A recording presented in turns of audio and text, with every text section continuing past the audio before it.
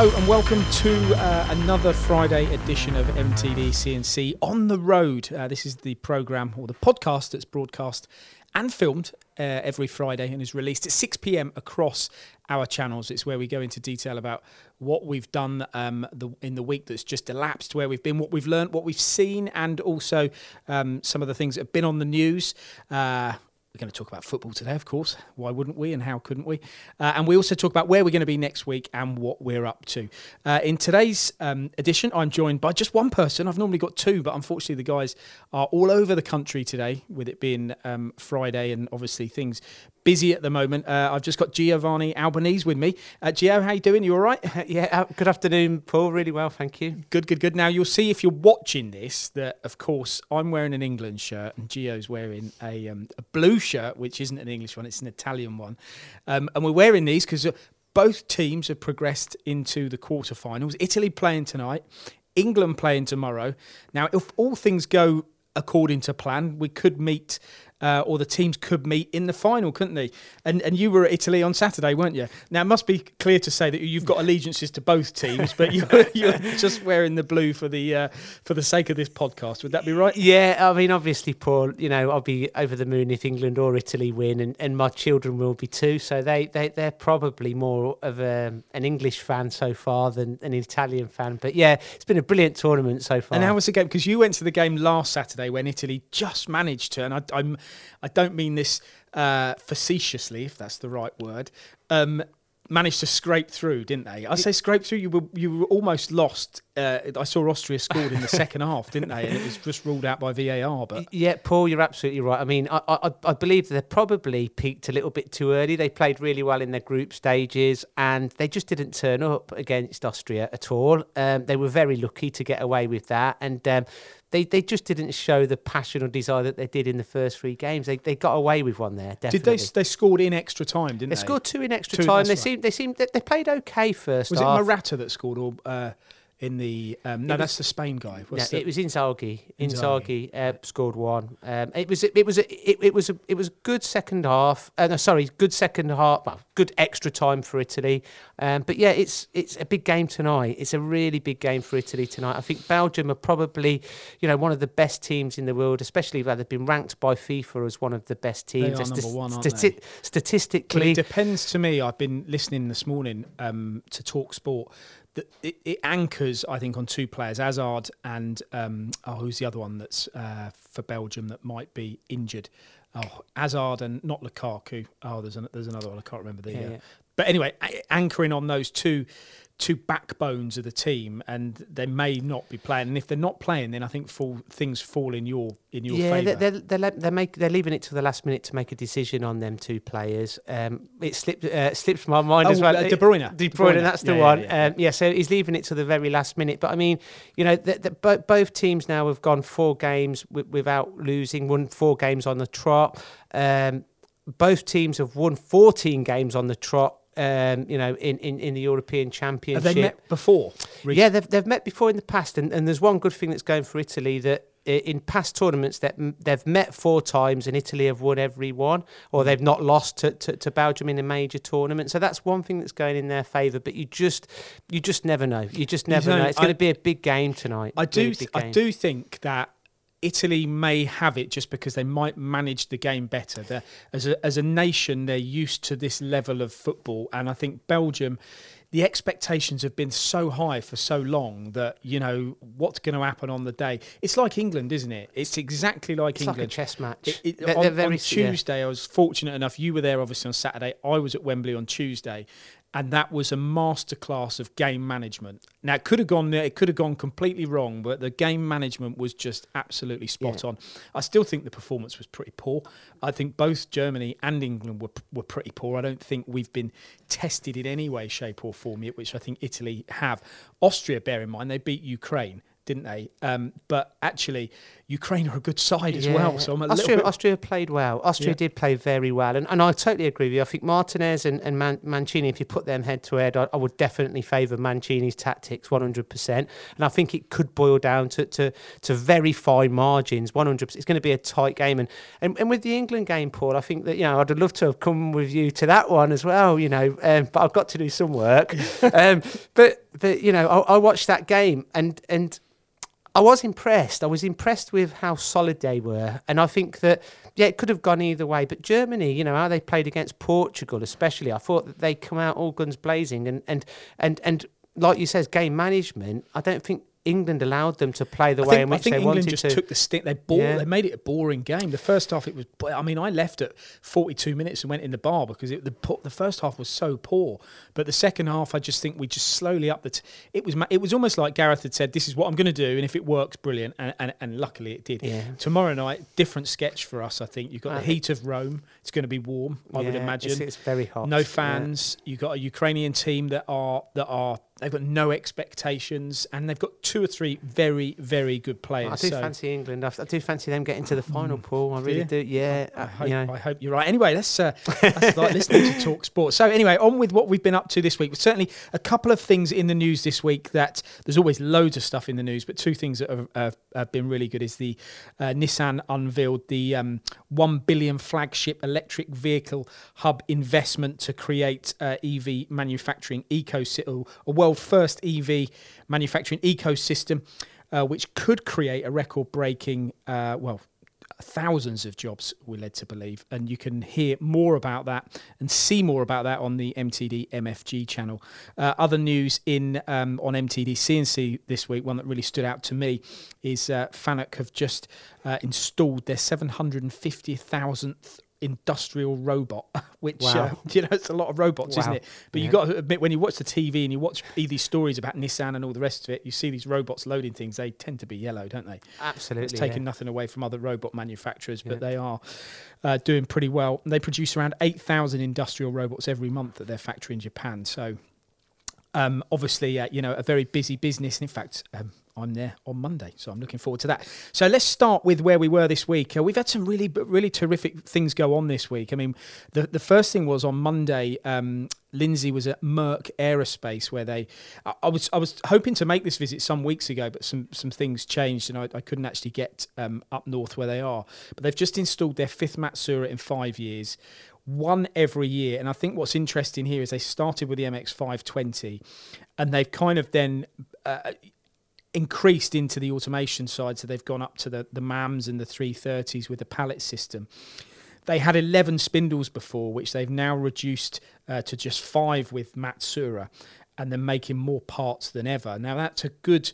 I suppose that's good evidence of a story that actually says what we tend to talk about a lot, isn't it? Where you've got a lot of spindles and you've got, you're not making the most of them.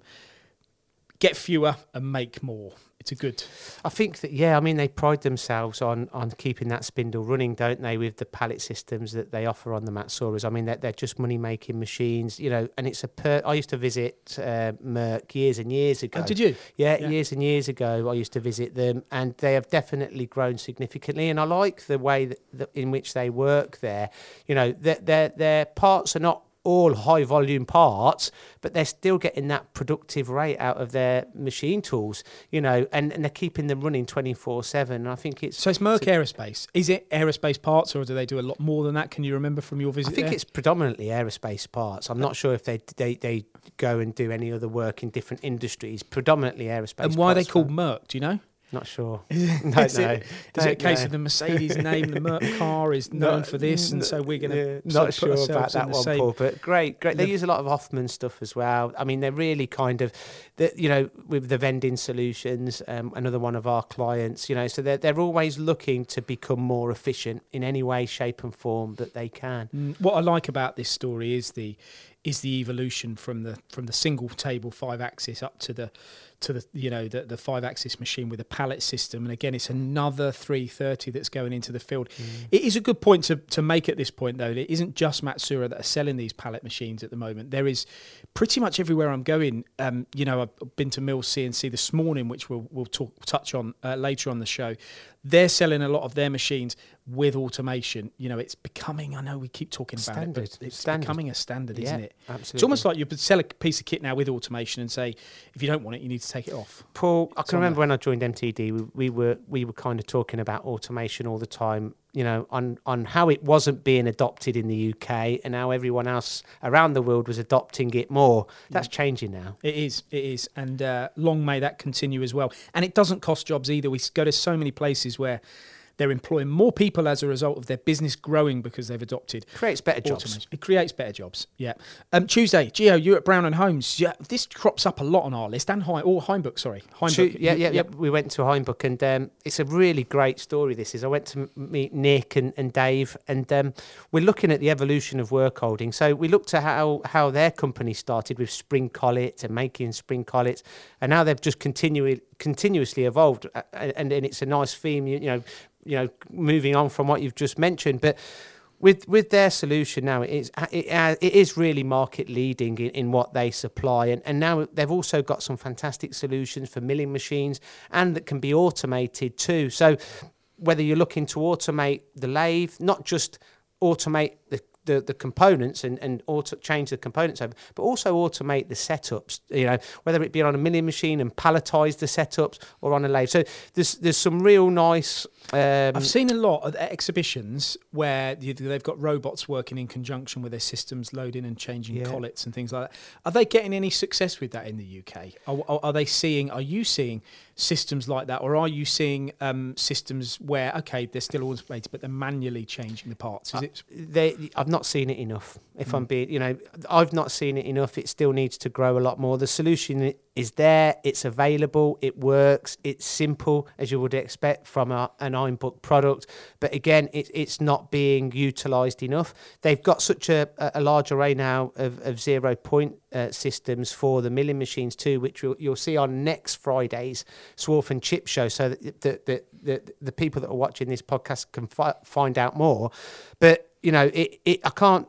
Is this like the Manox system for the milling side? The Manox system is the manual chuck that you can use on a fifth axis machine. So you know how you kind of prepare a billet for a centric gripper on a fifth axis machine?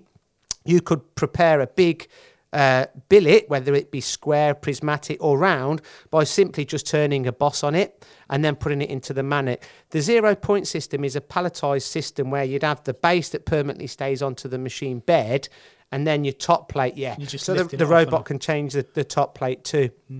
The solutions that they got are very simple and they really just work. I can see why with the robots. I can understand why there would be maybe a reticence to use a robot to change collets and things, because it is really taking things to the next level. Yeah. But I think once you've done it and you implemented it and you got used to the fact that actually you've got a set of collets and however and it's being changed, you would quickly go. It's so simple. You look at it and go, really, do I need a robot to change that? Can't I do that myself? But actually, the more you get someone in there doing these things, the less competitive. It wouldn't surprise me, Paul. We'll be having this conversation again in a year's time, and it'll be used, in a lot more places than it currently is. I think it's something that maybe we need to kind of do more videos on. I think you should see if you can get the guys to take you. You can go by boat, but I went to the Heimbrook factory in Germany. It must have been about 4 years ago. Nick went with Nick and one of his colleagues, and I tell you what, we had a really, really good trip over there. They've got a terrific factory where they make everything. You can see them turning, grinding, assembling all of their parts. You can see the stock of all of their collets and the different solutions that they've got. It really is a big outfit, but it needs to be to support the global market. I mean, look at how well Tony's doing with Heimbrook in the States as well. Everywhere he goes, he's talking about quick change. It's such a big brand now, and I think it's just simplicity through design. They've designed such a fantastic solution that's so simple to use, that works. And I mean, even for the evolution of gears, for example. I mean, gear manufacturing in the UK is quite big at the minute. And, with their expanding mandrel systems as well, something that maybe some people might not be aware of. Obviously, you can use the expanding mandrels as a modular system on the lathes, but you can also use them on hobbing machines, on milling machines, so they've got solutions for pretty much every application. And unfortunately, I think that they're such a household name for collet chucks that people just think of Heimbrook as the people to go to for collet chucks and might not be necessarily aware of everything else that they do. Which is our job to educate, which you do a brilliant job of, Gio. Just before we talk about Wednesday, I just want to mention some of the videos that have been released on the website this week. A whopping 25 new technology videos have hit our channel over the last 7 days. We've had videos from Haas reviewing their ST40 machine, which in fact, the podcast last week came from Haas's workshop in Leicester. We've had videos from GOM, which of course you've been involved in, Gio, from Zeiss as well, from Walter Tools. We've had videos from the Techno Group in Rugby, Roscomac down on the south coast, Zeiss, if I haven't mentioned that one already, Horn and Makino. So plenty of stuff, and not forgetting Goering as well. Plenty of new videos added to the channel in the last 7 days. Now on Wednesday this week, with a bit of a sore head, Joe and myself embarked on a live show at the Engineering Technology Group working with Bloom. I've got to say, I think it was probably one of the best ones we've done so far in terms of the interactivity and the engagement. Questions were coming thick and fast about how in-process measuring can help, how it works, what accuracies it achieves, what things affect it. The whole aim of the event was to really show how you could take a part and machine it from start to finish and check the size of it. If it's made a mistake, recheck the size of it, remachine, check the surface finish of the part, also set all the tools, and all of this was done in process. It's on our YouTube channel. It was a really good 45-minute session, so you can find that by visiting our YouTube channel. If you're watching this now, you'll be able to just navigate your way through and see it. Really worth a watch. I thought I knew a lot about probing, but I certainly know more now than I did then, and I've got to say that's down to a few things. Obviously, firstly, Bloom's technology, but David Mould, you watched it. How good was he on that show? I'm not taking anything away from Steve Brown. He was brilliant and they were the hosts. But David knew his stuff so much, didn't he? He really impressed me. He was very technical. You could tell he was passionate about his products. He knew his product inside out. And if you were someone that's not used probing before, you'd want to go out and buy probing for your machine tool. He broke down a lot of barriers to entry in regards to probing. It's one of them products, like so many out in the field, that gets overlooked, in my opinion. We don't really need it, we can do without it, we don't need it to manufacture the part, but in fact it can really save you a lot of money and time, which ultimately, reducing cost per part is should be everyone's goal. Yeah. Well, we even said to him at the start, do you want to know the kinds of questions? I mean, I had 2 A4 bits of paper which I'd looked at the day before and thought things I want to find out and research. No, I'm not. Just ask me on the start. I know most people go, yeah, what are you going to ask? What are you going to ask? But he was so confident and ready to answer anything. One of the things that I wanted to try and get across early on, which he did in fairness as well, was the fact that some people argue it's better to set tools off the machine as opposed to on the machine.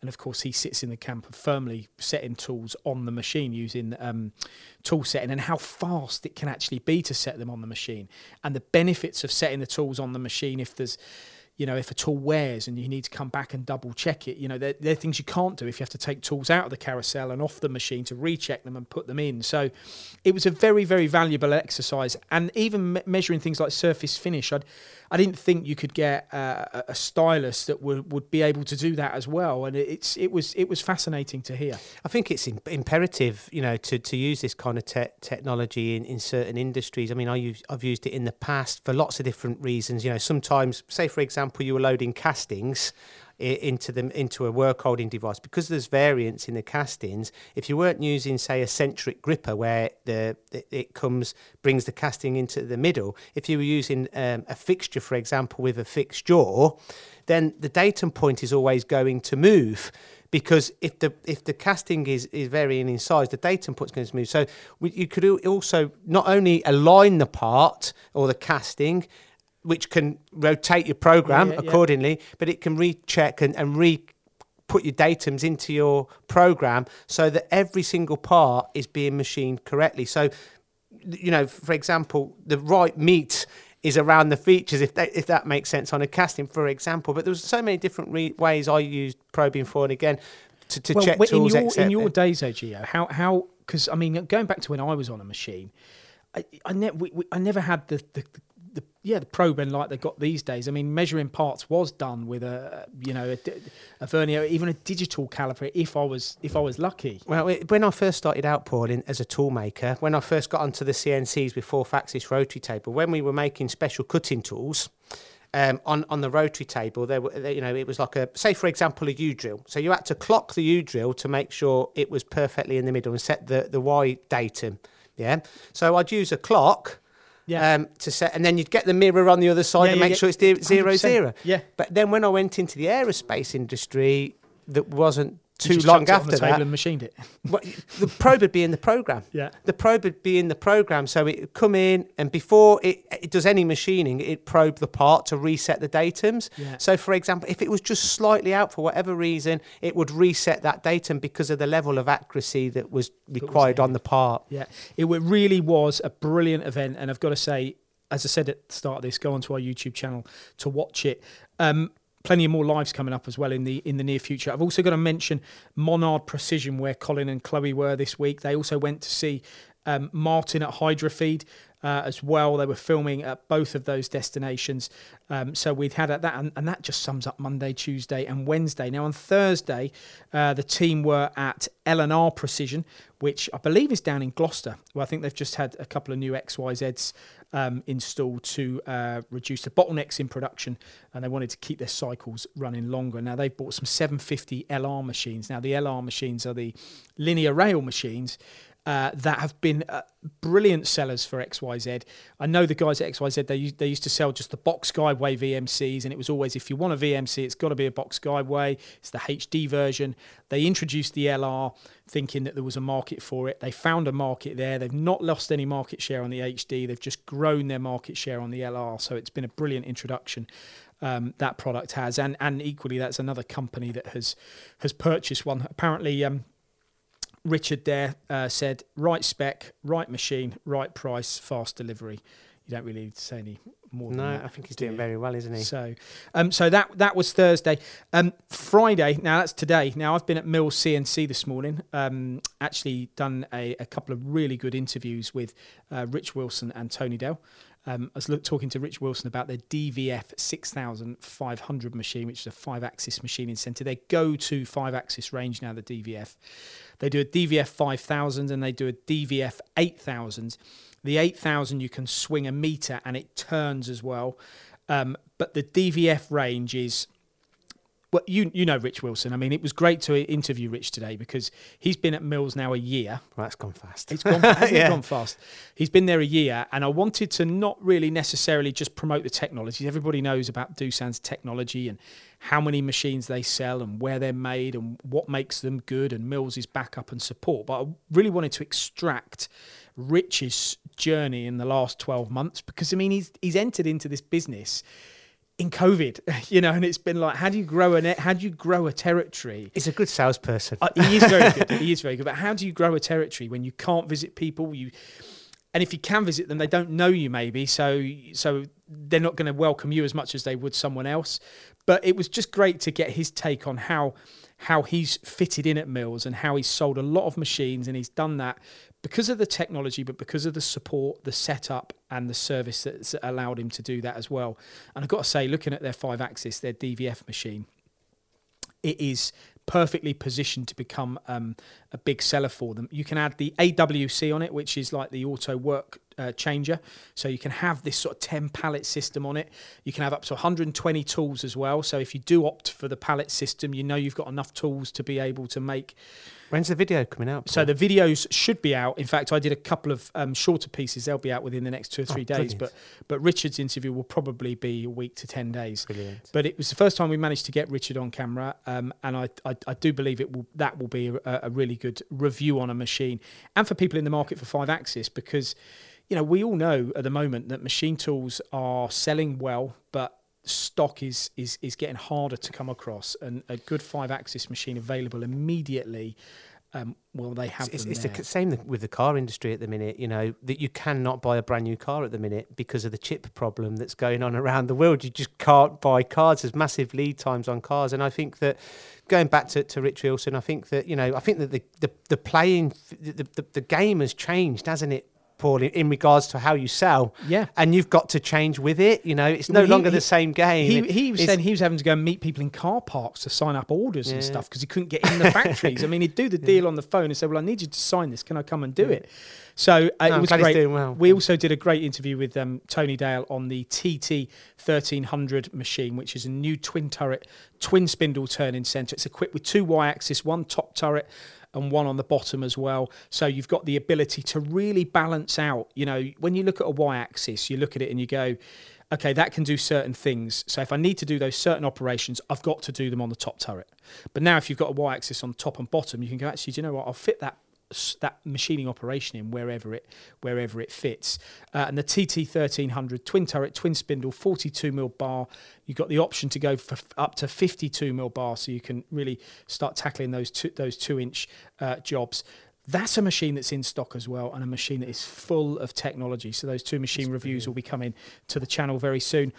Final point I wanted to make, we were also at Monard Precision in Hinckley today, where they've got a big Studer S41 cylindrical grinding machine and used for large workpieces and complex grinding jobs, which you would expect from Studer, because Studer is one of these brands that you kind of, when it comes to cylindrical grinding, you go into machine shops and you see a Studer and you know it's going to be delivering to surface finish, don't you? And to tolerance. You just look at it and you go, that's kind of like, we talked about Merc earlier, but it's a different level, isn't it, Paul? Because I think that the machine tools, you know, the milling machines and the turning machines now with hard turning capabilities, you know, are capable of turning and milling to very tight tolerances and fantastic surface finishes. So when you think of a Studer, it's taking it to the very next level. There's still applications that require absolute precision and the perfect surface finish, not only over a short length, but over a long length or or over a great surface area too.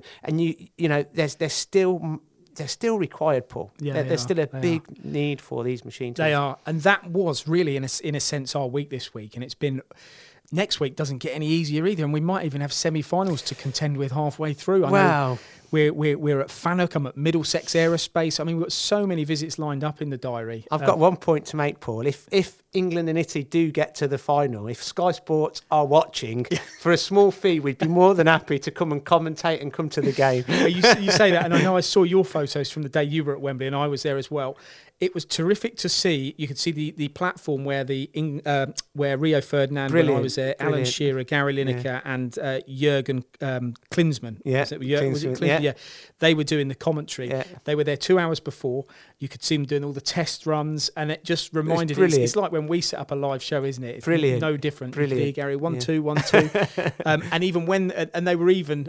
Again, you were waving and what have you, and they were very accommodating too. And when we left, we actually met Joe Cole and Glenn Hoddle too. It was a great day, great day. So in amongst all of this football punditry, I hope you've enjoyed this week's Friday on the road with MTDCNC. I did end last week's show by talking about something that I'd seen on Lad Bible, and it was funny this week because you weren't there, Gia, but we were at ETG and we were talking to Chloe. And said, did you? What was it called? The sniper's nightmare. I said, did you hear about the sniper's nightmare? She goes, no, but I know something about a sniper. I was like, what's that? I said, she said, well, what's yours? I said, sniper's nightmare. Where he bobs left to right, and that's what they called him, sniper's nightmare. Yeah. Well, you see, the thing is, my brother-in-law, we call him a sniper's dream. I was like, what do you mean? She said, well, he's got a massive head. So we'll conclude this show on a similar theme to the last one. Don't forget, you can join us every Friday evening at 6 o'clock, where we talk about what we've been up to on the road. Gia, have you got any final points you want to make on this show? I think you've rounded it up perfectly, Paul. Brilliant. I know you've got a podcast with DMG Maury on Monday. Yeah, that'd be great. So make sure you subscribe to the MTD podcast. Is probably my final thoughts. There's some great content out on the podcast. There channels. is. Well, we've got the Haas one as well coming out, and that's going to be a fantastic. That's due to come out now on the 2nd of August. There's a big queue now. We've got Williams podcast, Williams Racing podcast that's going to be coming soon too. So yeah, it's a busy time at MTD. It is good stuff, and good luck for Italy tonight. Thanks, so that's it for this week's On the Road with MTDCNC. Join us the same time next week, 6 o'clock on Friday evening. Thanks for listening to the MTD Podcast. If you found value in this episode, please subscribe and leave a rating and review. Find more episodes on mtdcnc.com.